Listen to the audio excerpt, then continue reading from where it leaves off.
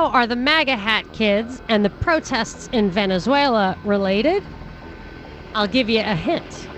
Unjust war demands media suppression.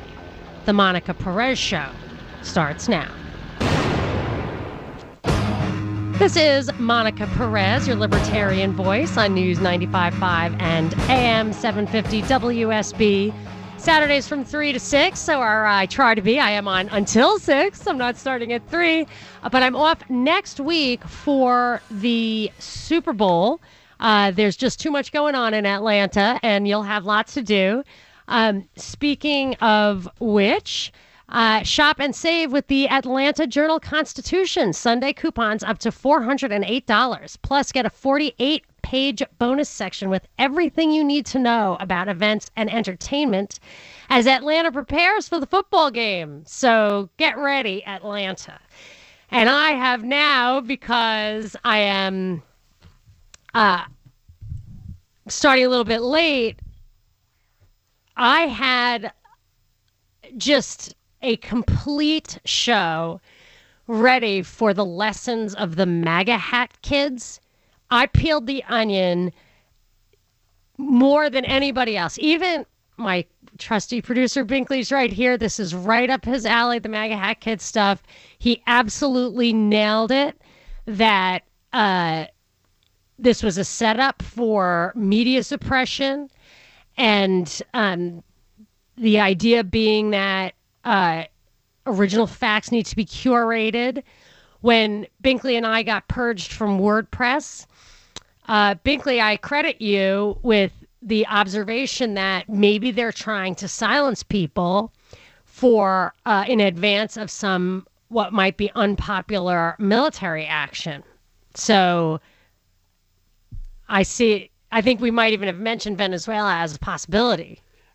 You know, with the Venezuela story, I hadn't considered that, but you just opened my eyes with your intro there. Yeah, I just pulled it together. But so I already had all this stuff about the MAGA hat kids that just as I dug deeper and watched just hours of video and really got to the bottom of it, I thought, Skoggy Claus tweeted me, hey, don't forget to talk about Venezuela. And I was like, I don't know. You know, I've been checking CNN and Fox all day. Like, nobody's talking about it. And then I just went to a Canadian website, and it's or BBC even, which, I really don't trust. But I mean, it's just all over. Like, things are hot. And then when I started plugging in, I mean, I should have really been aware, but I was totally immersed in this MAGA hat kid thing. So then the Venezuela, just the stuff, there's just too much to sort through. But what I have found, I think, are threads that we need to pull on. And I feel like I got a good start on answering some of the questions I had, and I want to share that. But before we move on to that, the one thing I have to point out about the MAGA hat kids.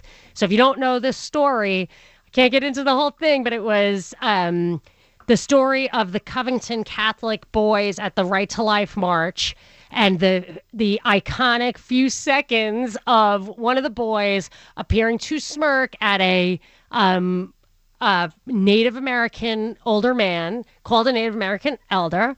I don't even know if he has that kind of status, because so much BS came out about this guy. The wisest man alive. Yes, an active, peaceful, sacred. This sacred man who later led 50 people with drums to disrupt a sacred mass at the Basilica. But this guy, this confrontation was taken out of context and went viral, whatever.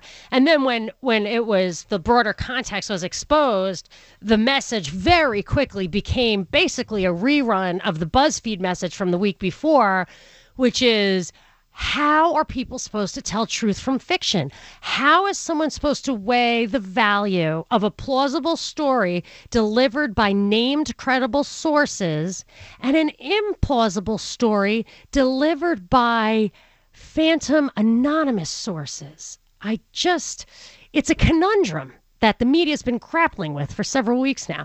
And they put this in that kind of, meanwhile, the BuzzFeed story, this thing, it's just the first thing you think is anonymous sources, trash, or obviously out of context, wonder what really happened. Like, us thinking people can actually do that still. So that became the next layer of the story. And it reminded me of in Saul Alinsky's book, Rules for Radicals, or what Binkley said about Stacey Abrams losing is winning. Alinsky says, always make lemonade. You got a problem, turn it around. Use the theme you need, apply it, even if the facts don't match. Like Saudis did 9/11, or Al-Qaeda, whoever, invade Iraq. Whatevs, close enough. So, but as I looked, the thing about the MAGA hat kids that really got to me, that people were not emphasizing, was there's a 2-hour video by some of the guys, Black Hebrew Israelites. And so for 2 hours, they were hurling insults at people. Basically, I didn't watch the entire 2 hours of that, but it starts with them being very disrespectful towards the Native Americans who were there. So they were just outrageous. They were rude. And then when they ran into these kids who had just bought some MAGA hats on the street, and I thought that looked like evidence of a setup. But in reality, I know that the Right to Lifers are single issue voters. And if they've got a Right to Life candidate or even someone who just claims to be like Trump, they are absolutely loyal. So these kids got their MAGA hats, and I believe it made them a target. So the Black Hebrew Israelites were saying, just hurling slurs. I'm sure you people, everybody listening knows the story, but they were really, really obviously trying to provoke these kids into using words like that, like the way, Papa John was tricked into using words like that. And then the Native American guy comes and they stand behind him. The Black Hebrew Israelites prod him on, even though they had earlier been attacking the indigenous peoples. And they had video running for hours. So it was clear to me that probably both these groups of people were there to provoke, especially since it was the Right to Life. You're going to have hundreds of thousands of people on the opposite end of your spectrum as the Women's March, whatever. And if they're wearing MAGA hats. So my impression was that this bait and tape or bait and film activism, I've coined that phrase, this designed to provoke activism, which Binkley has turned us on to in blatant terms from Indivisible, where they're like, hey, what was the thing, like a confrontation, precipitating a confrontation with a handicapped person or something is like great. Remember, they're like, if you're in a wheelchair, get your face punched and make sure it's on film. That's what they train you to do. If you don't film it, it didn't happen. Is what they tell them. All right, so that fits the bill for this stuff. And the thing the takeaway from this I felt was that there's all this talk that Tim Cook got an award from the ADL for standing up against anti-government conspiracy theories, that because conspiracy theories hurt real people. But on this design to provoke activism really hurts people, and hurts people even when the government is provoking terrorism. Like when you hear a story like what happened here in Atlanta, where this young man was going to buy weapons from U.S. government operatives or agents in order to commit terrorism. There's a lot of evidence in the New York Times, on Fox News, even when Andrew Napolitano had a show, that a lot of this terrorism stuff is provoked. And it's those kind of provocations do real damage to real people by either getting real people to try to do bad things or by unjustly destroying their reputation as individuals for what you perceive to be a greater good. So it's this idea of social justice, but it's gotten at the expense of individual justice. And I don't believe there is such a thing as social justice, only individual justice. So I would just caution people to reflect, no matter which side you're on this designed to provoke activism, where it takes stuff out of context, where it tries to precipitate a situation that in its full context does not demonstrate what you're trying to demonstrate, but you use it to you distort it to make that demonstration. It's the old facts are facts, but truth is truth. Which Alexandria Ocasio-Cortez spoke to in her 60-minute interview, which we played a clip of a couple weeks ago. Oh, yeah. Do we have an episode number for that yet? It will be up today, and I'll tweet it. At propagandareport.libsyn.com. So I don't believe in social justice. And so this also brings us to the Venezuela story, because our argument supposedly is that I have a note. The note, I have a note from May 2017. I have a document from May 2017 where I said, what to watch out for. Trump signaled, I don't know if it was in the campaign or shortly after he took office or what, but he signaled that he was going to intervene in Venezuela for humanitarian reasons. And he used the expression, which I had never heard before, Latin Spring. And it absolutely was a red flag to me, because the Arab Spring, whether provoked by George W. Bush or not, was definitely used as an excuse for intervention, not on a humanitarian basis. So what we've been doing really created humanitarian crisis, what's happening in Syria. So I decided to figure out exactly if Venezuela is circling the drain because socialism is bad, because their leaders are corrupt and or incompetent, or because we have done a lot to precipitate the crisis, or a combination of those things. So I don't really care if it's going down for socialism or going down because they're incompetent or corrupt. I cannot interfere. I believe in the law of nations, at least as a working model. It was, I saw it cited as the most relied upon treatise for our founders in founding this country, Vattel's Law of Nations. And I think it's a good way for us to live in anarchy among states without a world government. So you can't interfere in other countries, and American exceptionalism means, yes, that's true. The law of nations holds, and you cannot interfere in other sovereign countries. Certainly no one can interfere in this country, but we are an exception to that because we have the power and the wisdom. So I object to that too, and I want to tell you, so I tried to dig and see what we've really been doing down there. And boy, have I just scratched the surface, and an avalanche descended upon me. So we're going to keep up with that. Feel free to tweet at me at Monica Perez Show, and I'll take some calls too if you like. 800 WSB Talk. Monica Perez. Bring big drama show. Let's go. Let's do it. On News 95.5 and AM 750 WSB. We're talking about the MAGA hat kids and Venezuela. They do fit together. And I'm taking calls, 800 WSB Talk. And you can tweet at me at Monica Perez Show. I'm going to Adam. Adam, you're on with Monica. Hey, Adam, can you hear me? Oh, dang. Alicia, is line 1 locked? I can't hear it. Adam, can you hear me? Yes, I can. All right, what you got? Okay, thank you for taking my call.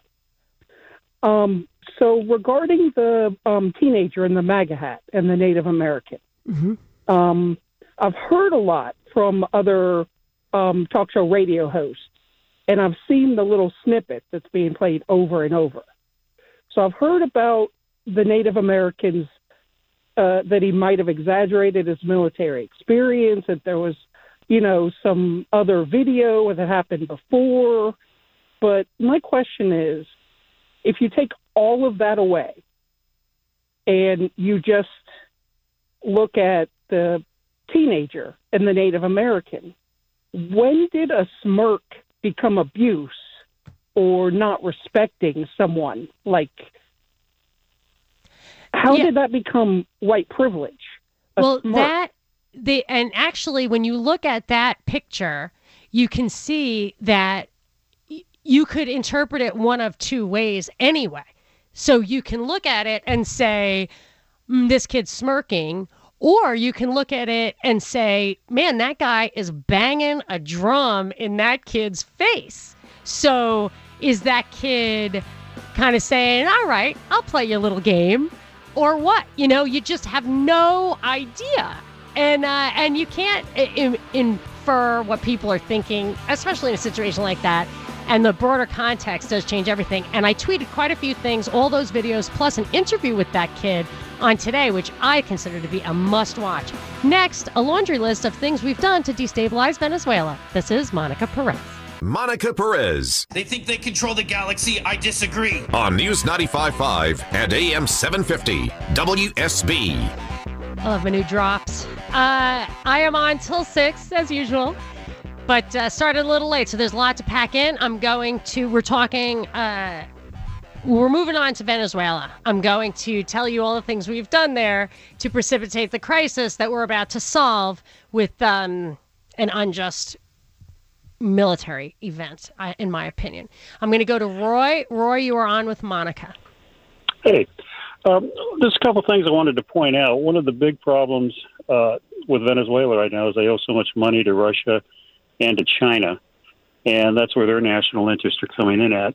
But the other thing for the United States, other than the humanitarian aspect of it, is oil, because a lot of the refineries that operate out of the Gulf Coast, they can only process what they call dirty crude. It's sour crude. It's got a lot of sulfur in it. And a lot of the oil that's being produced in the United States is very high quality, so they can't substitute it. Light sweet. So if they can't get the oil out of Venezuela, we're going to see a shortage here in the United States, and that's going to affect gasoline, and that'll affect a lot of people here. So why do you think they owe Russia and China a lot of money?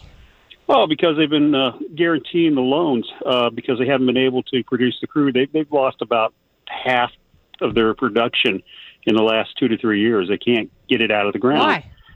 They ended up nationalizing a lot of it. They kicked Exxon out. And because of that, a lot of the work that needs to be done to keep the production up has not been done. So the volume's gone down, and Russia and China have both loaned them money in order to keep the socialist government going. In fact, Russia, I believe, just signed an agreement so that they can land their nuclear bombers there. Off one of the islands off the coast. All right, I'm going to take this stuff one at a time. Thank you for the call, Roy. So this is the classic. If we're not there, Russia and China will fill the void.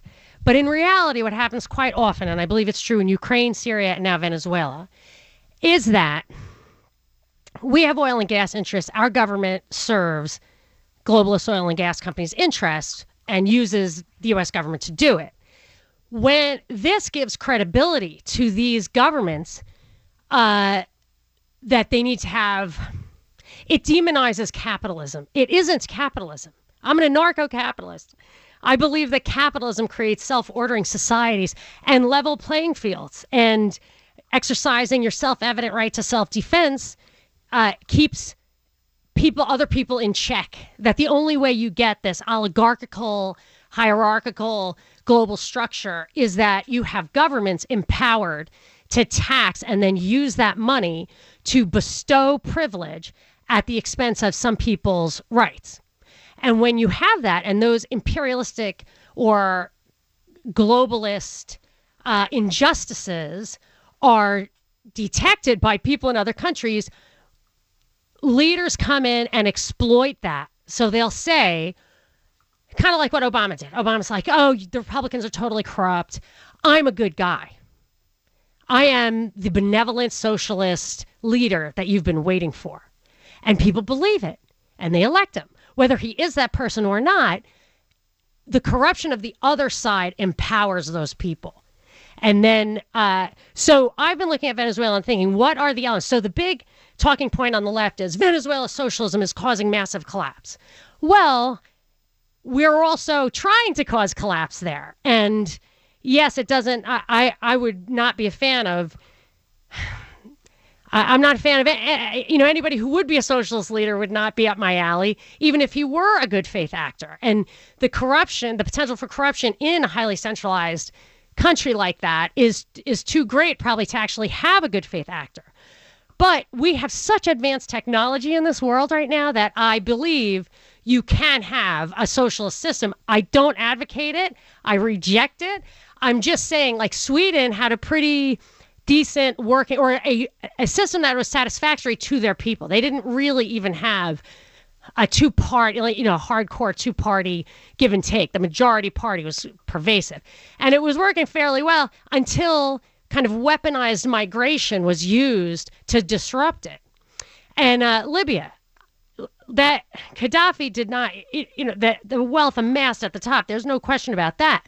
But he did use some oil money for to put a baseline of support. Again, socialism, I reject it. I believe in private property rights all the way down to the center of the earth and actually all the way up to the sky. I wouldn't let trail emitting jets, fly overhead possibly. I mean, I'd have to explore that more. But like in Texas and Oklahoma, you have farmers who got rich because they were on oil and gas rich land. That's fantastic. I love that. And that would have solved problems in Libya.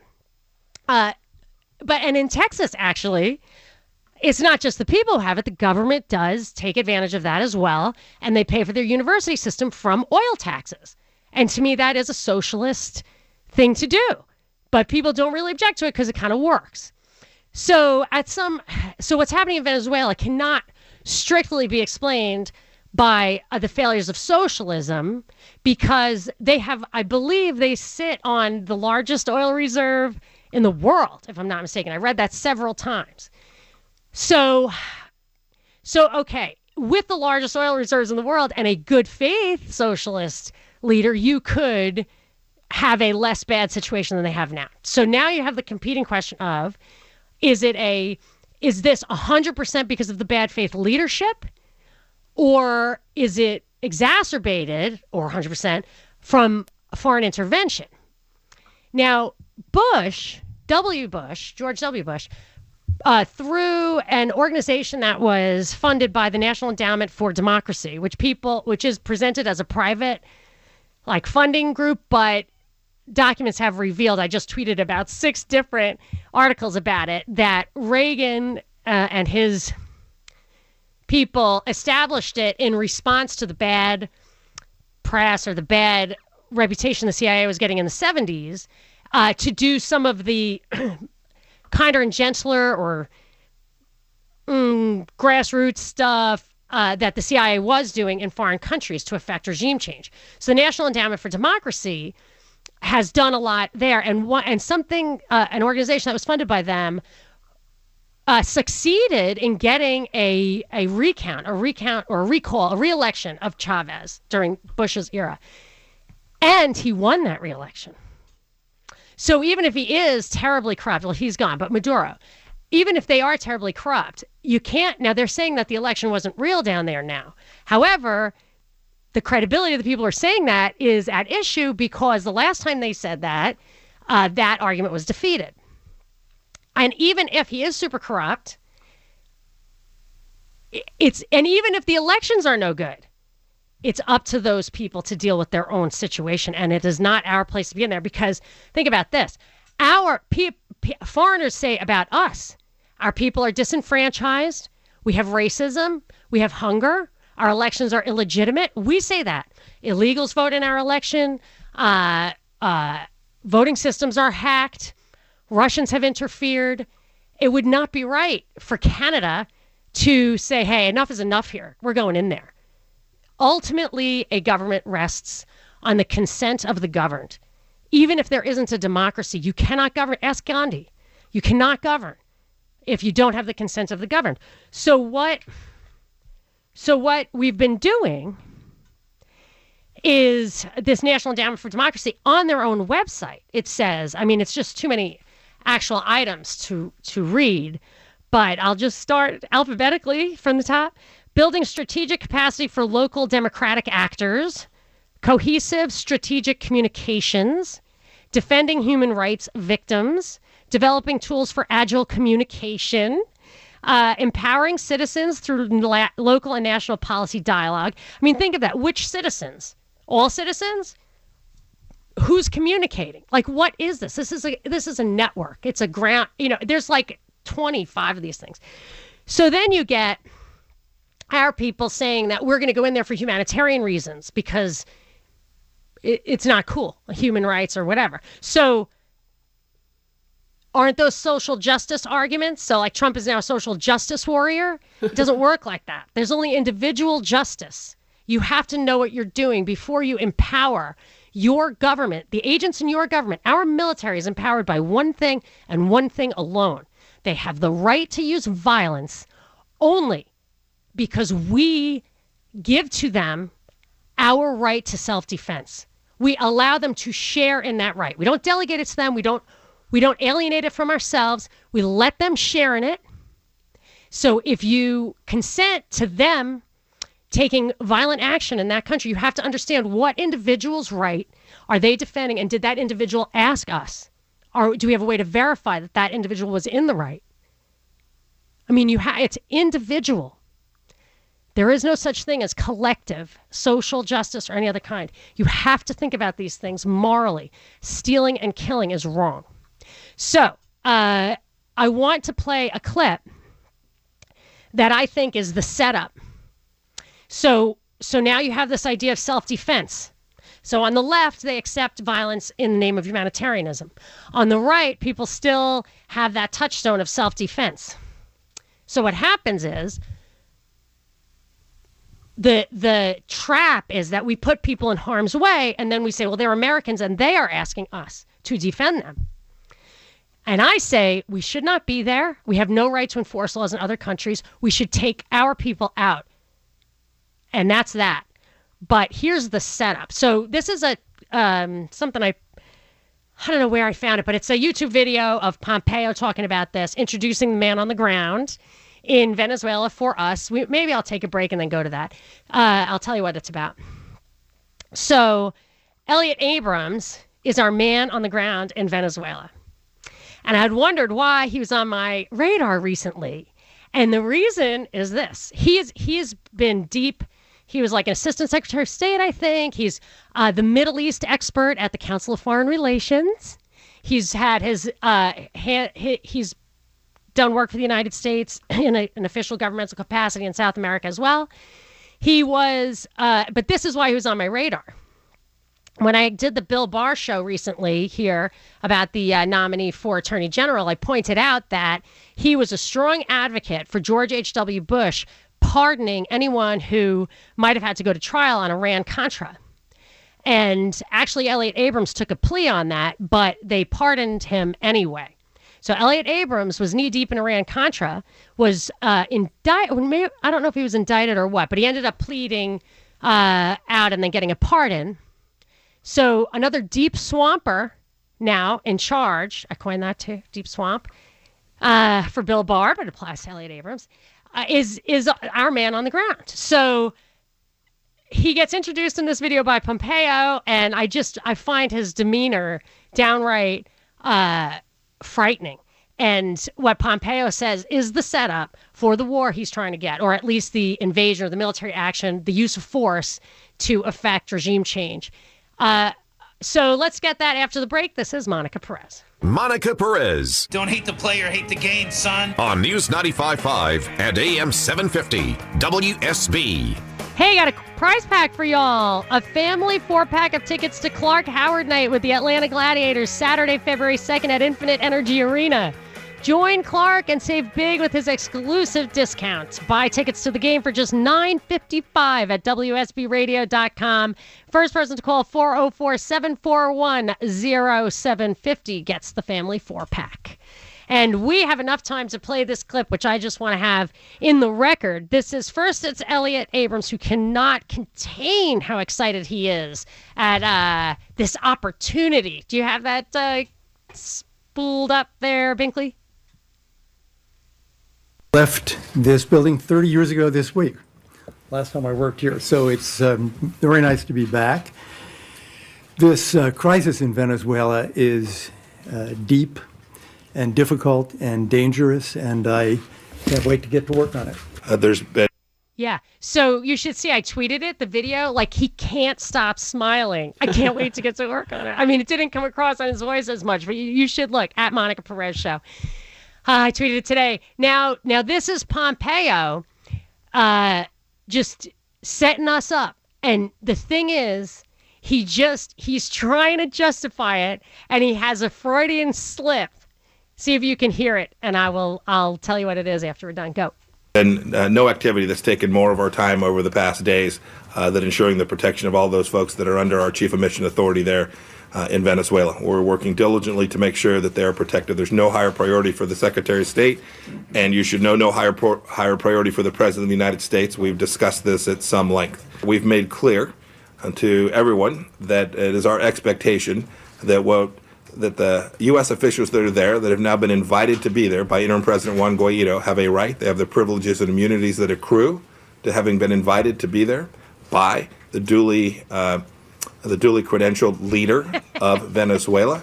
And we have every expectation that those rights will continue to be protected. He's the, wait, no, I'll think of something. Yeah. The expression is duly elected, but that would apply to not this guy. So there you go. There's your setup. Watch your back. And all I ask is don't consent. If you can't, if you have it's my St. Peter test. When St. Peter says, did you consent to killing those people? You got to say, I couldn't consent. I really didn't know what the story was. Anyway, I'm not here next week. See you in 2. Thanks, everybody. This is Monica Perez. Without the ones like you, who work tirelessly to keep things running, everything would suddenly stop. Hospitals, factories, schools, and power plants, they all depend on you. No matter the weather, emergency, or time of day, you're the ones who get it done. At Grainger, we're here for you with professional-grade industrial supplies. Count on real-time product availability and fast delivery. Call, click Grainger.com, or just stop by. Grainger, for the ones who get it done.